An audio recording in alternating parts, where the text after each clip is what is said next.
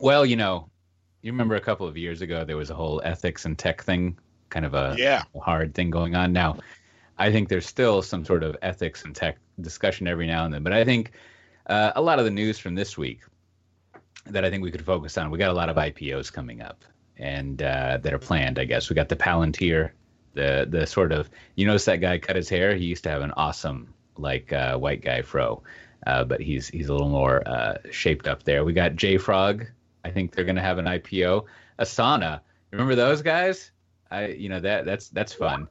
And then you got Snowflake. You got these other Unity. I don't even really know who that is. And then Redis got some money. So to get back to the ethics thing, like I thought the world was burning and it was in crisis, and it's a little troubling here. I went and checked on my index fund stuff. That seems to be doing fine.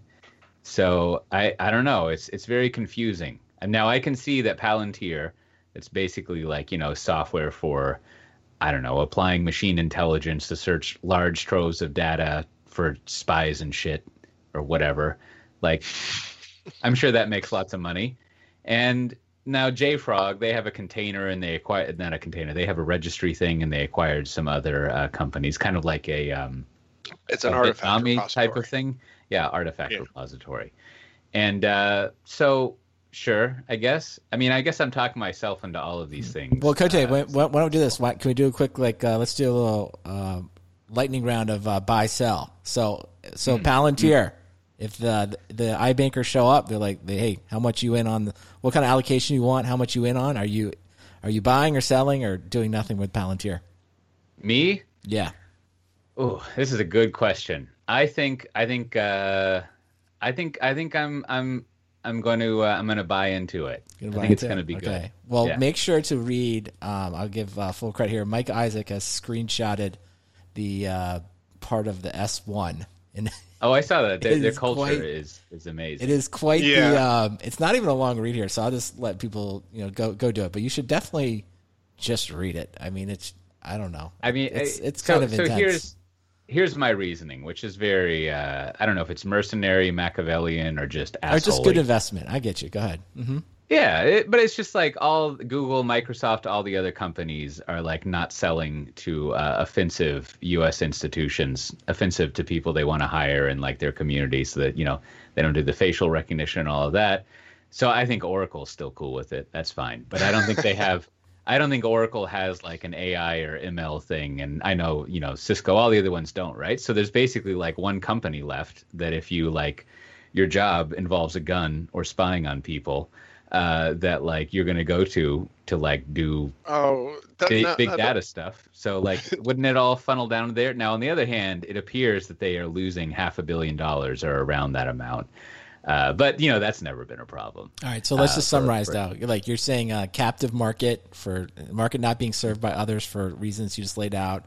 So therefore, you get in there, you buy some because it's just not going to have as much competition, right? Seems like a reasonable Yeah. investment thesis. Yeah, and you know me, I'm always looking to achieve like just enough success so I can cash out and not try. So I'm the gonna American way. I want to leave that early. All right, well, hold on, Matt before Red, buy, it sell, becomes mainstream. do nothing. Where are you going? Well, there's the concept of what is it, the Vice index funds, and so I would probably put You I need to put define that, right? Palantir Is in that there. like the ethically, like Ethically challenged investments? Yes. right? I don't know. Doesn't Or- Vice say something like that? I guess it's just go ahead. It's just the idea. Yeah, I mean, there are funds you can invest in that are like alcohol, tobacco, guns, Mhm. and I'd throw them in there with Halliburton and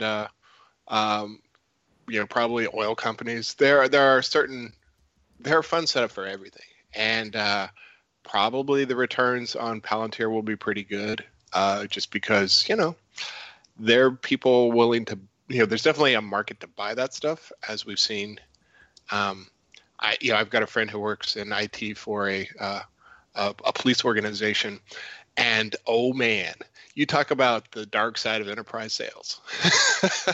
I mean, pretty much anything, any dystopian thing that you think you've seen in like a Philip K. Dick movie or whatever, where they're like, hey, now facial recognition for your, beat up convicts. It's like, yeah, somebody's selling that. And, there are, and the sheriff's, sorry,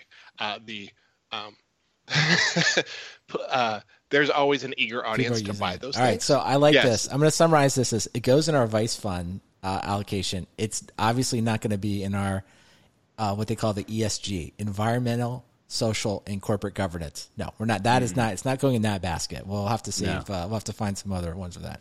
All right, I like that. Okay, now what about JFrog? This is kind of in our wheelhouse. I actually used JFrog like 15 years ago. Cote, start with you. Buy, sell, or do nothing with JFrog. I think despite widespread use, there's so much like variability, and I don't want to use this word because it means something in this world. There's just like it's very volatile. Like what's popular, what's not, the revenue model, like that thing. It could be great, right? But on the other hand, it could not be great, right? Like, and it could have nothing to do with the technology and just be like, all of a sudden Google could just decide to like do it for free, and then you're dead, right? And so like, but they have, it's right. They got that. Yeah, they do have that dude. All right, well, hold on, Matt Ray. Okay, so Matt Ray, you going the other way? So Cote says it's out. This is having been out in the field and seen a lot of Artifactory sales happen, and they're selling something that the free version works really great. There are free hosted solutions, and yet once you get enterprises on that hook of this is where you store your bits. That is the flyest of flywheels. Okay. All right. Matt Ray, contrarian you're not take. digging that thing out. Is that all they sell? Is a registry?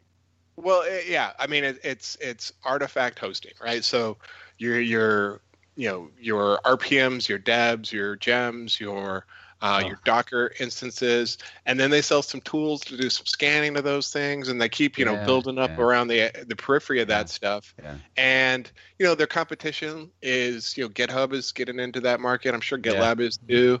But the thing is, like, their pricing is it's just low enough that enterprises are like, okay, and okay, and then they're like. I stand by my analysis, and it's more based as they say. It's about me rather than them. Right. Well, right? It's just like it is a software there's a lot development of options there. It is a software development tools company. Tools is always a scary word, but I like it. Matt Ray. It is. Matt Ray always in the corner of the small tool vendor. I like it, Matt. All right, let's move on here. The problem is they're probably going to make money, but is it public market money where they're happy to see that? Matt Ray, don't back away from it. You're in for the allocation. I already got you on the list. I'm already talking to the iBanker. All right, Asana. We'll start with you, Matt. Asana, buy, sell, do nothing. What are you gonna do there? Probably do nothing. That one. I tried to use it for a brief 2 weeks, and it just closed the tab and never went back. All right, I like it. Cote, Asana, buy, sell, do nothing. Now that's like a team project management to-do list thing, right? Right. Yeah. Right. I do nothing. All right. I'm gonna go all the way. I'm gonna actually say you maybe would even, if you could, like short this one. Right. This one feels like it's got the big former Facebook employee, billionaire CEO. Like I have tried. I had the same experience you just had. I tried it a while back. I just never felt like it actually helped anything. It has that kind of base camp kind of feel, like you do it for a while and maybe some people like it, but it's so easy to just move on from. So I'm thinking this one could be a little overvalued. So we'll see. Well, let me add a footnote of analysis here. I have been delving into the Microsoft tool chain of things, and I think what's going on there is that their tools are slightly more than efficient. They're Prairie Home Companion tools, right? Or sufficient. Like I think they actually all work pretty well, and it's just a matter of like knowing how to use them and getting over the Microsoft thing. But like they do everything, and it all integrates together. So like that experience you have. This is kind of like giving away my planned recommendation here, but that experience you have where you're like using some new cool tool and you're like it just doesn't really work well with anything else, and it's frustrating. Whereas like you go into the Microsoft collaborative thing and like everything works with itself. And so it's just like, I don't, it's just, that's how Teams is, right? It's not very good. Yeah, it's not yeah. better than the other stuff, but it's good enough. I still have not put the mental capacity into figuring out what Teams is. I don't understand. I've tried to use their video conferencing stuff, and it's really, maybe I haven't selected the right options and preferences, but my review so far is really bad. Until you set quick Teams recommendation. Until you set you have to go in there and preferences, and you have to set up so that the meetings pop out in their own window. Until you do that, the thing is it's so befuddling confusing. But as soon as you make that switch, it's like, oh, this is fine. It just immediately goes to status quo web messaging or web meeting software. Okay, that's a good tip, because I've used it a few times and I just feel like, why is this so fucking hard? Yeah, so right? it's like it's Apple. It's like file preferences, and then you got it. It's like it has some weird name, but like if you get on once you do it, oh, it's magical. See, and this is my point, is in this area, just once the product manager decides to make that the default setting, it's going to kill off several companies. And it'll, it's that, talk about your antitrust stuff. They should make it so that you can't enable that by default, and then things will be fine. No, I'm not going back. You'll never take away that checkbox from me. From my cold dead hands, will you take that preference off? No, that checkbox is there for some bank with 100,000 seats. Can't change it. Citibank wanted it. It's just all right. Moving on here. Let's make sure we get through them all. Snowflake, which is it's basically says it's taking on Amazon and Microsoft in the cloud database market. All right, Cote, buy, sell, do nothing. What's your take? according to CNBC, this is one of the most anticipated IPOs. In addition to Airbnb or something. I don't know anything about them, so I just move on. You buying some Airbnb? I have seen, there's a bunch of like storage companies that come up every now and then, like that are always like doing well, and I don't know anything about storage, so I'm too ignorant of it. Don't you work for EMC? No, Dell Technologies, Matt Ray. At one point, in a roundabout way, I worked for EMC, but not directly. Don't know about storage. All right, Matt Ray, you got an opinion here? I'm reading through that MSNBC article. I do think what you said, I think your initial thing is like, I don't know if it comes out strong, but I think the floor here is it gets bought at a certain price. It would be attractive. So you could kind of take a wait and see approach here. You could say, well, depending on valuation, maybe it becomes an attractive acquisition target. I mean, it just seems like if they're extracting enough rent, if they're getting enough pay from their customers who wake up someday and they're like, wait a second, we're using this on top of AWS, right? Can we stop cutting those guys a $3 million check? Oh, what's how much does it cost to get us off? 500,000? Done, right? The problem with being a SaaS when you have cloud competition is there's an upper bound to, how hard can it be for AWS to come in and say, look, we'll give you free PS, right? That is a real risk, so as soon as you are, the largest Snowflake customer on Azure, you are now in the sights of Azure's PS team who wants to, hit their quarter. It's up to the biz dev to make sure that doesn't happen on both sides. All right. But so you're in. Matt Ray, you in? It's a hard path. All right. I'm just going to give. I am a short term. I am a short to medium term investor. I would be in for 2 years. Okay. So I'm crowdsourcing some other recommendations from the SDT Twitch TV chat here, where you can go to Twitch, search for Software Defined Talk. If you want to join us live, you can do it. But they're saying people are pretty happy on it all day. Buy all day. People believe in it. So maybe we need to take a closer look. I don't know. I'm kind of more on the Cote. It's like I don't think I would do anything, or if I did anything, I would just kind of watch and see if it actually got some type of acquisition rumors going around it. All right, but this is our years, right. It gives me time to get out like a Cloudera. Yeah, so maybe we just buy some call options. Like we go to the next level. We get in with our stock market. All right.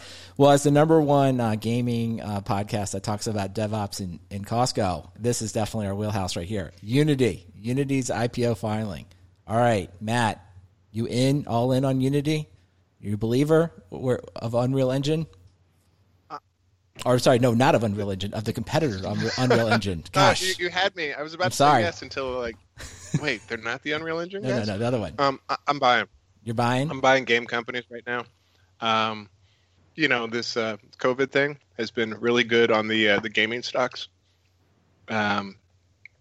It's they even if they just kind of keep moving at their current pace and not breaking out. Even some of the not very good gaming companies are doing well. Yeah, this one I think if we are maximizing, if we're sitting with our investment bankers, we're we want the full allocation. We don't care what the price is. I'm all in here on Unity. This seems like the perfect time. The fact that Epic and is having so many, is fighting with everybody. Unity just seems to be quietly standing over there doing their work, and and of course everyone loves games, and that's since no one can travel anymore. I mean, it seems just a great time to buy this. All right, Coach A, is that what Roblox runs on? I don't. That's a good question. I don't know. What are you going to buy? Well, are you in if it? Here's what I'm gonna do. I'm gonna take some of my summer interns, and I'm gonna be subscription-based businesses seem cool, and so I feel like I will be able to see the blood work of this company, and we'll be able to make some decisions about it. Can you verify this theory that we could come up with a way of monitoring if things are cool or not? And then yeah, sure, gaming company. I think maybe it just would be nice and transparent if it was good or not. So you'd want to allocate some stuff there. I think is what. Now, have we disclosed that this is not financial investing advice or whatever? I think we. I feel like anytime you turn on this podcast, you know that. But I think we should officially say, don't do anything that we recommended in any way, or take it as actual real advice. And a quick search here of Wikipedia. It looks like Roblox is its own proprietary engine, unless I'm missing it. So this has got to drive the sales teams at those companies crazy, where they're they just keep building their own stuff. I don't understand why. They're doing DIY. It feels like that should be wrong. We've done the business cases with them multiple times that they, shouldn't they be focused on the game dynamics instead of the infrastructure? That's they're going to increase productivity. Maybe they could fucking do some rounded corners on their characters instead of this constant blocks. I don't know why they're doing that. This is probably why the salespeople aren't successful, because they're not believers in it. Do you think if you're a salesperson selling to those companies, you have to play, and when you sign in, they make you put your car's license plate and also your Roblox ID so that they can check in on you, see how you're doing? Because how could you sell cold storage to these companies if you're not building pixels in them? All right, I just want to make sure. Here's the official answer. It's called the Reality Engine, and it is their own. So it says the Roblox Reality Engine is the core of the Roblox virtual experience. It is a proprietary, high-performance, cross-platform, real-time simulation that dynamically scales fidelity to match device capabilities. Whew, man. That is some mean copy for a gaming company. I don't want. That is crazy. I'm ready to buy. Now, was that the new CNCF definition of Kubernetes that you were just reading? Man, that was crazy. They had fidelity in there.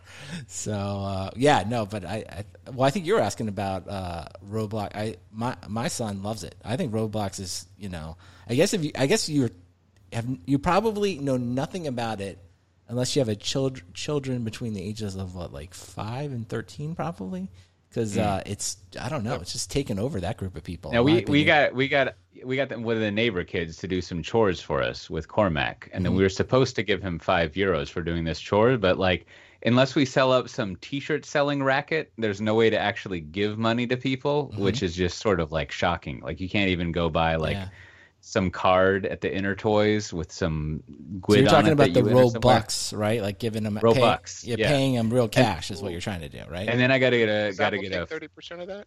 I got to get a $5 a month subscription or something. It's very complicated. Okay. Well, no. I mean, I do think it is because there was another currency that predated Robux and Roblox. But I think things went bad, and so they had to So they had to like it's like a real economy. They had to like basically get rid of one currency and then start another one. So is there some sort of like IRS problem why they don't just say like dollars? I think it's gambling. I think because there was a problem where, I don't know if it was this one, but there was a problem where if you can convert to real money, the problem happens is that it becomes a very easy way for people that want to gamble and stuff to start trading, essentially, using the game to, if you will, exchange money. And that is a problem where, just lots of things, IRS, gaming authorities. Especially if you can cash out, then you could start laundering money in there. Yeah. And then that would be, I don't know. I understand that's a problem.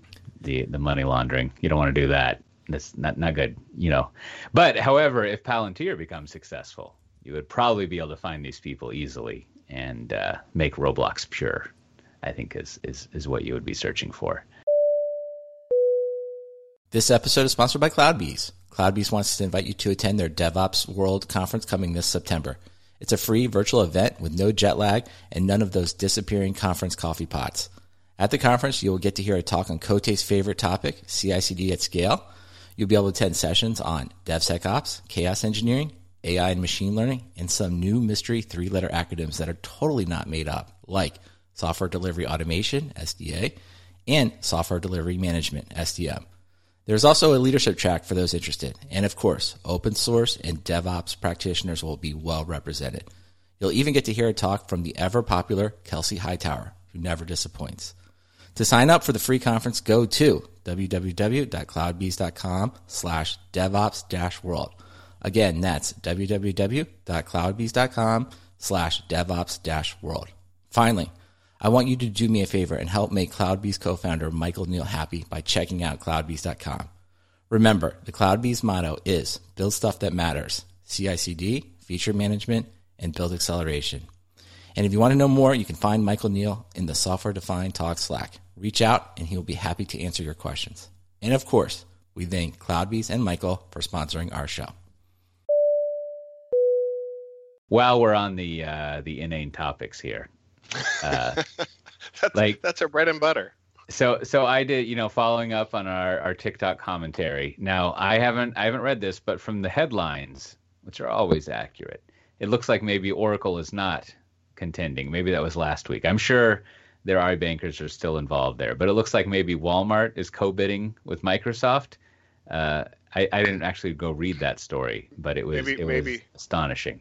Maybe Oracle's children made them stop. They're like, Dad, that's so embarrassing. Let's go play some tennis instead. Yeah, but boy, that would be a hoot if Walmart and Microsoft got involved in that. I still think, and then maybe we could have TikTok for business. That might be enjoyable, right? Well, actually, they could hide it in Teams somewhere. I actually thought the interesting part of the TikTok thing was, I guess Kevin Mayer, the former executive at Disney, he was the CEO. He lasted 90 days and he resigned. So he posted his letter to employees out there, and I think it makes sense. I mean, without kind of getting into like what he was told personally, but it's just the idea was, he didn't sign up for this, and that he wanted to run a global company, and with the impending divestiture, it's not what he signed up for, didn't want. Fine. I think, hey, more power to him. But I just thought to myself, like, how many people in the world have experienced this where you're 90 days into a job and you're like, not totally sure this is what I signed up for in the interview, right? And I think I don't know, so maybe it's healthy that he just quit and left, but it just feels like, I don't know, for the rank and file person, if you do that, people are like, ooh, like, that's like, why did you leave after 90 days? Like, what happened, right? Whereas, I feel like that does happen quite a bit where you get into a job and you're like, I'm not totally sure this is what I signed up for. I think also as the CEO, like whenever some acquisition stuff is going on, you're well positioned to just like make some money. And so it's also like some odd thing that you would, I guess 6 months, but you would make sure that the terms had some accelerators in there or whatever for your equity, and that your golden handcuffs maybe the accelerators were messed up. Where like if they divest America, Australia, Canada, New Zealand, I think that's what's being pushed out. Or maybe he's gonna go work at, what's that short video company called? Quibi. Quibi replace Meg Whitman. Yeah, they're gonna be like, this guy does short form. He knows what's going on. All right, but what you're touching on, I think the more interesting thing. So is that maybe the real story here was the acquisition, however it's going to go down, it wasn't going to be financially lucrative for him, or maybe the people that run it just said, hey, you're only been here 90 days. We're not giving you this big golden parachute. We'll let you go. We'll let you leave, and you can just say it wasn't what you signed up for, because frankly, that's probably true. And everyone leaves happy. That to me kind of feels like the real story to it, in my opinion. That probably is, and then that also probably means that this is fait accompli. It's done. Yeah, right? Well, I think the 27th, today, the speculation was the deal will be announced either, we're recording here on the 27th, today or in the next few days, because that's when the quote original deadline was set. So we'll see what happens, but that seems to be why people, he basically knows what the terms of the deal are, and they're just giving him a way to leave without really getting any money, and letting him move on real, quietly is my take. That makes sense. But I don't know. But do you think the CEO at all? Do you think that because so many companies that you work at, I mean, there's a feeling I've been in many all hands where they want everyone all in. You've got the company's accepting some type of challenge or experiencing some challenge. We want everyone to kind of fight through it, and we've got to buckle down. And it just, there is part of me that just rings extremely hollow to see someone leave after just 90 days, right? I don't know what he said at his all hands meetings, but it feels especially bad to me when it's absolutely the CEO of the company.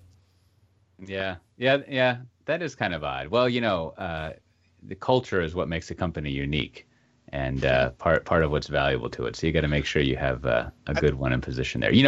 Are you quoting the Palantir prospectus again? That's right.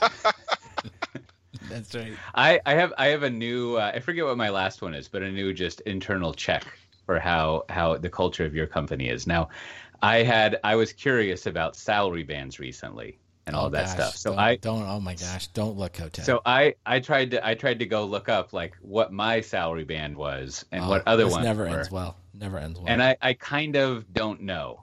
And I think I remember when I was at a previous company, it was only managers who could look that up, maybe, instead of regular employees. But I think that's a good way you can check in on what's going on as far as how your company thinks about you is how long it takes you to find what salary band information is and where you're positioned in it. And I was just imagining, hopefully you won't come to this anytime soon, but when I'm sort of negotiating some other job, I should just ask for the spreadsheet of salary bands before I do some negotiation about pay. That would be thrilling, just to be like, yeah, well, what's the salary band for this? And it'd be fun to just record the HR answers, because I'm sure they're just like what was the it would be like the Unity the Unity Engine copy you were reading. It would just be a bunch of in this band we expect synergy. Yeah, just to once again use one of my only favorite Chris Merrick quote. I read that 3 times and I'm still not sure if it's in English. I think is what the HR reply would look like. But I feel like on salary bands, I feel like I've kind of gone full circle. At one point I was like, yeah, it should just all be public. Make it easy. Why do we care? Now I feel like no happiness has ever been achieved by finally looking at the salary bands. It's just it just brings nothing but pain to everyone. So it's kind of just try to ask. So this is always my job negotiating advice is just think of the highest possible number that you think you could possibly get from a company and just ask for that. And then just when they say no, you're like, okay, well, I found the limit, right? And then you just say, well, okay, well, what can you do? That's just better. That just seems like the better way to do it. Because then you're just like, well, fine, I'm good. Yeah, I saw a thread where folks were talking about salary bands and pay scales and how you have to become a director, or like a lot of development ones kind of cap out, and you have to be a director to get above I think they said 200,000 or something. One of the things I learned when I was interviewing lots of people is people don't understand how pay works. And here's a pro tip to everyone listening right now. Mm-hmm. Sales. they make the most money. So if you think, how can I make more money? You need to get closer to the contracts. You need to have accelerators based off of, customer contracts. Because I see people talking about like, oh, software developers make this much money. You know who makes more money? The sales architects. Yeah. So if you ever think, oh, I'd like to make more money, sadly, you need to go work in sales. Oh boy, what a rough job that would be. Well, I'm just saying. And another pro tip is customer success is also sales. Oh, customer success. I love that. Yeah, no, it's true. Like if you are provably responsible for revenue coming in, then, exactly. Yeah, that's a lot better than sort of like we've entered hashtags into the system. That's gonna pan out better, I think. Wait, what? Oh, I was just, you're just like a developer, right? And you worked on some new feature that strips in your software, and no one can be like, oh, that generated 2 million in revenue, right? And so it's hard to get attribution for your efforts. As always, when failure occurs, people know who to blame for that. That's always good to chase down. Yeah, good old salary bands. Who knows? That's the HR reply. That should, what? I think there could be if your HR says, who knows, that is distressing. I think there could be a lot more efficiency in human resource management, or whatever that you want to call it, if the default answer, kind of just the answer that HR gave you, was just always an email that just said no. If that was just like, don't explain anything, just say no. That's how we're going to operate. Put that in your Gmail templates there. Well, there's some other exciting news that's been occurring. I don't know. It's mostly just hijinks at the moment.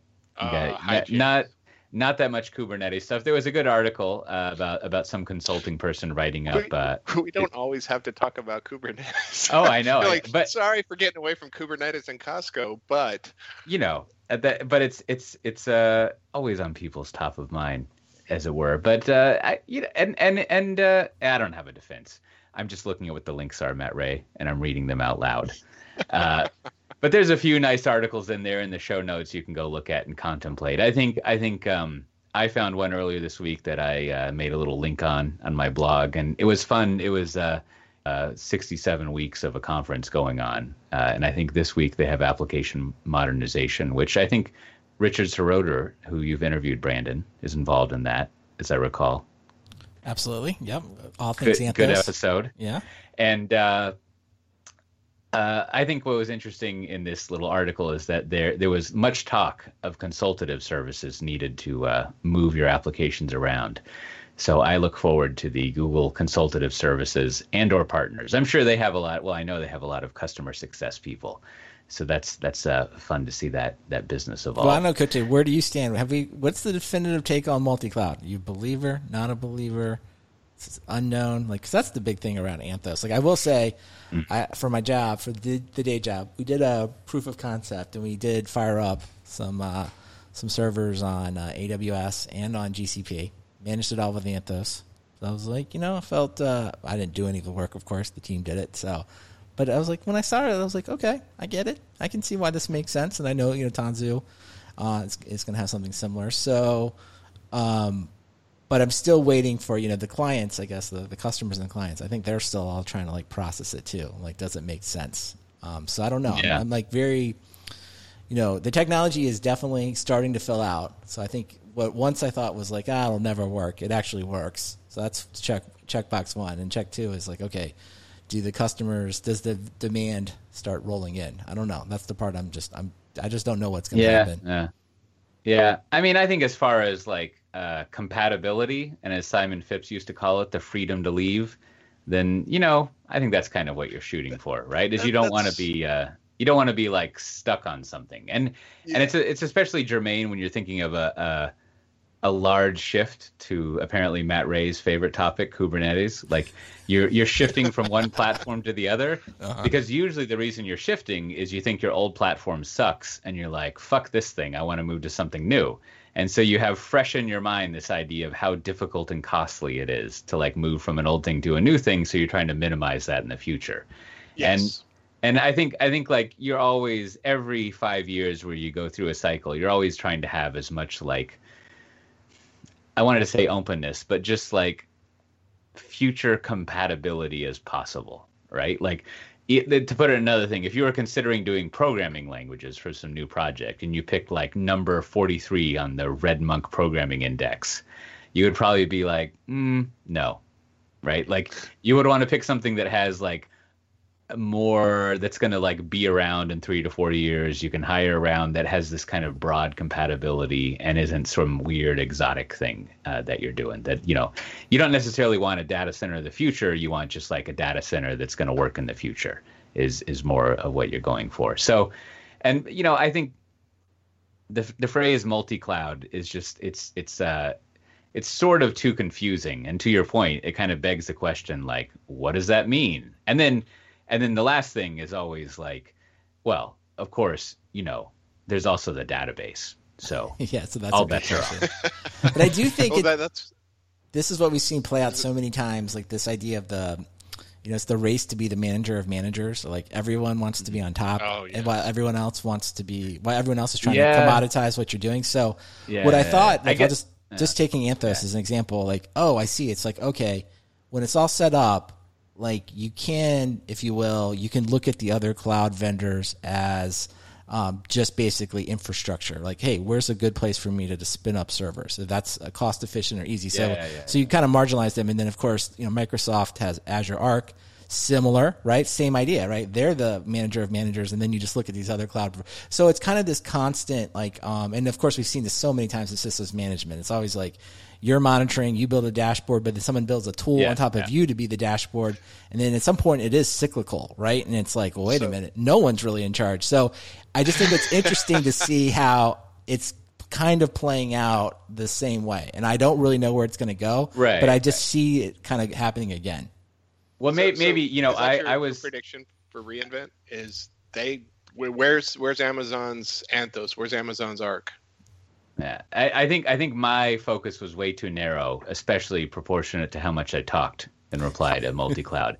And I was just focusing on more of like the runtime environment in the language. Whereas you raise up what I think is the more pertinent and whatever multi-cloud thing, which is just as you to summarize, as you said, like, well, that's just systems management, right? There is no like a systems management thing that manages one platform is not a systems management thing, right? It's just like the OEM management stuff that ships with your box that you load up when you want to update the BIOS or whatever, right? So like, unless you're managing like 5+N types of systems or things in your system management thing, it's not really like, it kind of misses the point of it. So yes, in that sense, if you were to say multi-cloud management, that's a whole other thing. And maybe the fact that people have to point that out just goes to the state of multi-cloud management, that you have to point out that it's multi-cloud. But sure, that seems like a real thing. Of course you want to manage multiple clouds.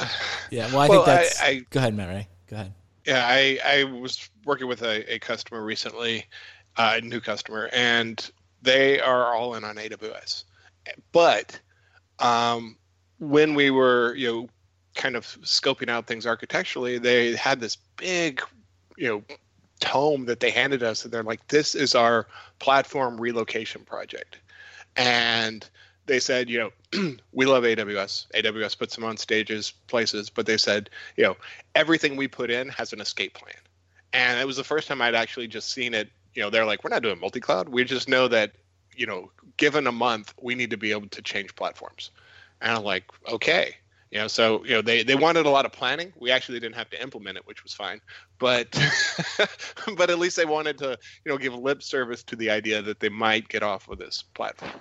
Well, I do think that's like, you know, Corey Quinn, I think, came out pretty hard against multi-cloud. Like, it doesn't exist and people would never want it, or it's way too expensive. And it's like, I think he makes some valid points, but I think what you kind of talk to, it's like when you really talk to some of these large companies, there's kind of this hesitation, right, to be, we're all in on just one, right? I mean, in your case, that sounded like pretty advanced, that they're like, okay, we're going to figure out how to do it in a month. But it's just more like there's always this like, well, we're going to do this one other project or something. There's always this other reason that another cloud provider is going to be used. And I think sometimes I just think it is kind of that. You got a hedge. Yeah, it's just like a hedge. It's just like it doesn't like you think you've made the right decision, but I want a little extra insurance. And I think in some ways, multi-cloud, especially when you're just talking about provisioning the basic infrastructure as a service, is the ultimate hedge. It's just like, I know if I have to, it's there. And even if I'm paying more, if I'm the CIO of this company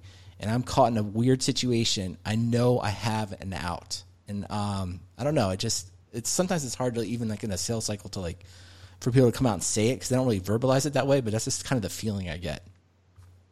Yeah, well, it's definitely, it's in the case of this bank, it's like, I don't even think they're that serious about it, but come contract negotiation time, they're super serious about it. They go to the AWS and they say, look, we have this plan in place. We know we can get off of your platform, in a month, and you can't raise your prices. Or, we expect concessions, and, throw in some PS and training and that kind of stuff. And, if you are a large enterprise, it makes a lot of sense just to have one or two pilot projects and to have like, a document that you can show your vendor that, you don't own us. Exactly. So combative. That's a great relationship. They're all that way. Right? Yeah. No, for sure. Pricing, always a problem. That's fundamentally the flaw with so much technology is people want money for it. Really causes a lot of problems and inefficiencies. Super annoying. Well, there's still even more links you can check out if you go check out the show notes. This is episode 253. So as always, you can go to softwaredefinedtalk.com/253 and check them out. There are a couple Kubernetes links if you're interested in that. I just want to get that out there if you want to check it out. Now, it's not what we have to talk about. We're in week 47 of Google's conference, so, there's always some Kubernetes stuff. That's true. And, speaking of, next week on September 2nd and 3rd, finally, it's the Spring One conference, company's conference. It's going to be live. Well, I don't know. Some of them might re-record it. It's going to be online and totally free. Now, it starts pretty late in the day for me, but I'm going to be emceeing the Agile Leadership track, the first half of it on the 2nd. I also have a panel that I'm doing with some customers, all about how you manage managers, which I think will be fun. We got some good. We got someone from Tesco there who I interviewed, Yana, and then we also have someone from Comcast, and then we have someone who this other person who's worked at various other companies. All of them in managers. Should be a good panel. You should tune into that. You can also just attend other stuff in the conference, but I won't belabor it too much there. We also have there's another conference coming up, the DevOps World 2020 by CloudBees. That always has some interesting stuff there. All sorts of conferences going on if you want to check those out. And then, of course, there'll be week 48 of the never-ending Google conference, which should be enjoyable. Year of the Google. Yeah, that's right. Do we have any software-defined talk bureaucracy in the bureaucratic corner to go over, or feedback, Brandon? Yeah, we absolutely do. We sent stickers to Sean in Indiana, so we appreciate him listening to the show. If you'd like stickers, just send me your postal address to stickers@softwaredefinedtalk.com. Be happy to send you a sticker anywhere in the world.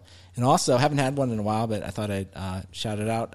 We've got a little action in the Software Defined Talk Slack job channel. So if you're looking for a job, Eric wants you to come work on monitoring. And why not work on monitoring? They've got a rec open there at DigitalOcean. So I think it's all the latest monitoring hotness, Prometheus, and all kinds of greatness there. So if you're interested in that, go find Eric in the Slack, and he can give you all the details about that job. That's right. Just remember, dashboards are pretty, but if there's no data for the dashboard, you got a shitboard. So you think that's going to work as a? Could I IPO off of that? No, I mean, also if you're applying for the job, we're workshopping that. Probably don't go to Eric with that. Don't go to Eric with that. Hey, I'm really excited to work about is, Prometheus. Something like that. I'm saying you gotta gather that data. You need help monitoring to gather that data in. Right. All right. That one didn't work out very well. We're going to. It's no good. All right. Well, this week, Matt Ray, what do you have to recommend? Oh, I've been saving up this recommendation. It's an anti-recommendation. We're in Australia. We miss our Tex-Mex, and there was my wife was at the grocery store, at the little international grocery store we like to frequent, and saw that they had nacho cheese, and we thought, how bad could that be? Awfully bad. Awfully bad. Like, don't finish your chip bad. So we're gonna name names here. This was San Miguel nacho cheese, and if you Google images, there are a couple different covers for this cheese. The last ingredient of about a dozen ingredients was milk product. Oh, I love a milk product. And I'm guessing the first 37 ingredients were like acid chemicals that taste like, it was horrid. Yeah. The nacho cheese at movie theaters was better. This was just, it was so bad. I like the link you have. Just fantastic when used as dip for nacho chips. Well, that's a lie. Don't eat it. Do not eat it. So that's my anti-recommendation. My positive recommendation is there's a Netflix series called Connected, and it's hosted by Latif Nasser from Radiolab. And there's an episode called Digits about Binford's Law, and it is awesome. My kids got into it, and to the point where we started talking about Binford's Law and the scoring for my son's basketball league. He's 10, so it was quite good. But if your kids are younger than mine, so probably not going to hit them up with the Binford's Law unless they care about distribution of numbers. But anyway. I'm sure the other episodes will be pretty good too. So that's my recommendation. Is Connected. This reminds me of I realized I've got a long con going on my kids, which is to say parenthood. And they want me to tell them stories to and from school every day. So I just make up these stories to tell them when I'm not in a terrible mood. And I've been telling them stories about a sister and a brother. And I'm trying to weave in, I wouldn't call them morals. I would just call stop making dad's life hardisms in there. And one I told recently was about how the kids went on a flavor adventure and tried new foods, and they found it enjoyable. And so I'm going to see if over time I can kind of get these ideas, because the storytelling is a tried and true way to change people's minds. So I had the kids try a green curry, which my son already likes. They tried a paella and something else I forgot, and the paella wasn't very good in the story, but the other things were good. But the moral was you should just try new foods, and we'll see how that pans out. I'm not sure if it's going to work, and also there is no video game playing there in the stories. There are phones though, and my son, when I said they got their phones, he was like, "They have phones?" And so I think that might have been a tactical error, but we'll see. I'll have to report back in a year if it's worked or not. So on that note of long cons, Brandon, what's your recommendation this week? Well, I feel like this season of Yellowstone, so Yellowstone season 3, it was kind of a long con. I don't know if I really can recommend most of the season, but the season 3 finale, if for some reason you watched the entire Yellowstone season like I did, the season 3 finale actually paid off. Now, the first 9 episodes actually weren't that good. I don't even know if you should do it, but I'll just say this. If you're pushing through, it was worth it. Rarely does a finale sort of pay off in a spectacular way. So again, because maybe there isn't that much out there on Netflix, maybe you're running out of stuff to watch, you can kind of watch the first 9 episodes kind of with your phone in your hand and not pay attention and just kind of have a general sense of what's happening, but then pay attention in the actual finale, because that's really enjoyable. So it's sort of a love-hate relationship with Yellowstone. But if you make it through, enjoy the finale episode. I thought it was very good. I see. So don't switch over between clouds when the finale comes over. No, just pay watch attention. That do that during the first 9 episodes. Well, my recommendation this week, as I kind of alluded to, is I've been trying out the old Microsoft OneNote, and I think it might be all right. Here's the situation. I've gone through lots of note-taking things. I got Evernote, I got Flat Files, I got GoodNotes, I got Day One, I got whatever you want. I've tried it, and they all seem to be lacking a full integration. But in OneNote, you can both write with your Apple Pencil, and you can also easily put text and images in there. And I've tried Notability, and it's just kind of weird.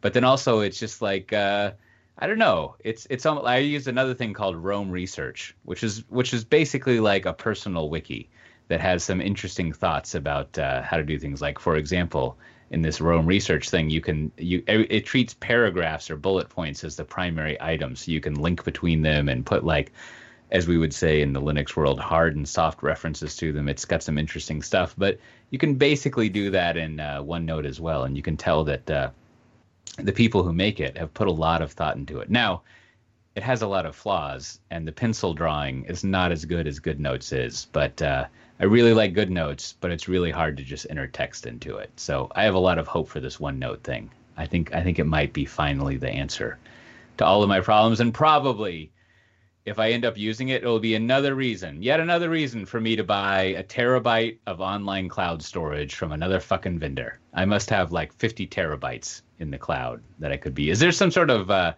Bitcoining I can do with all those terabytes across iCloud and Dropbox and Google Drive? Anything? And it sounds like you need a storage manager. Maybe we can hook you up. We can find one of the vendors to jump in. I need a multi-cloud storage manager. Well, you need a multi-cloud storage manager that unifies it all into just one giant blob, and then you can just throw stuff up there, and it magically backs it all up.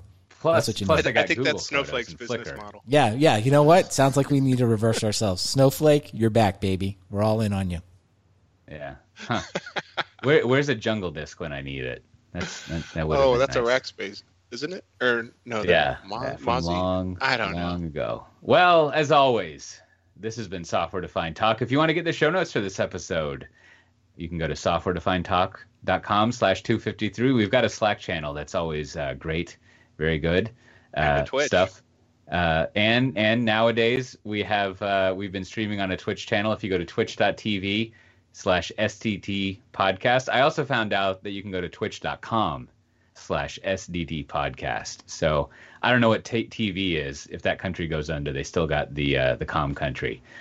So that'll be cool. And with that, we'll see everyone next time. Bye-bye. Bye.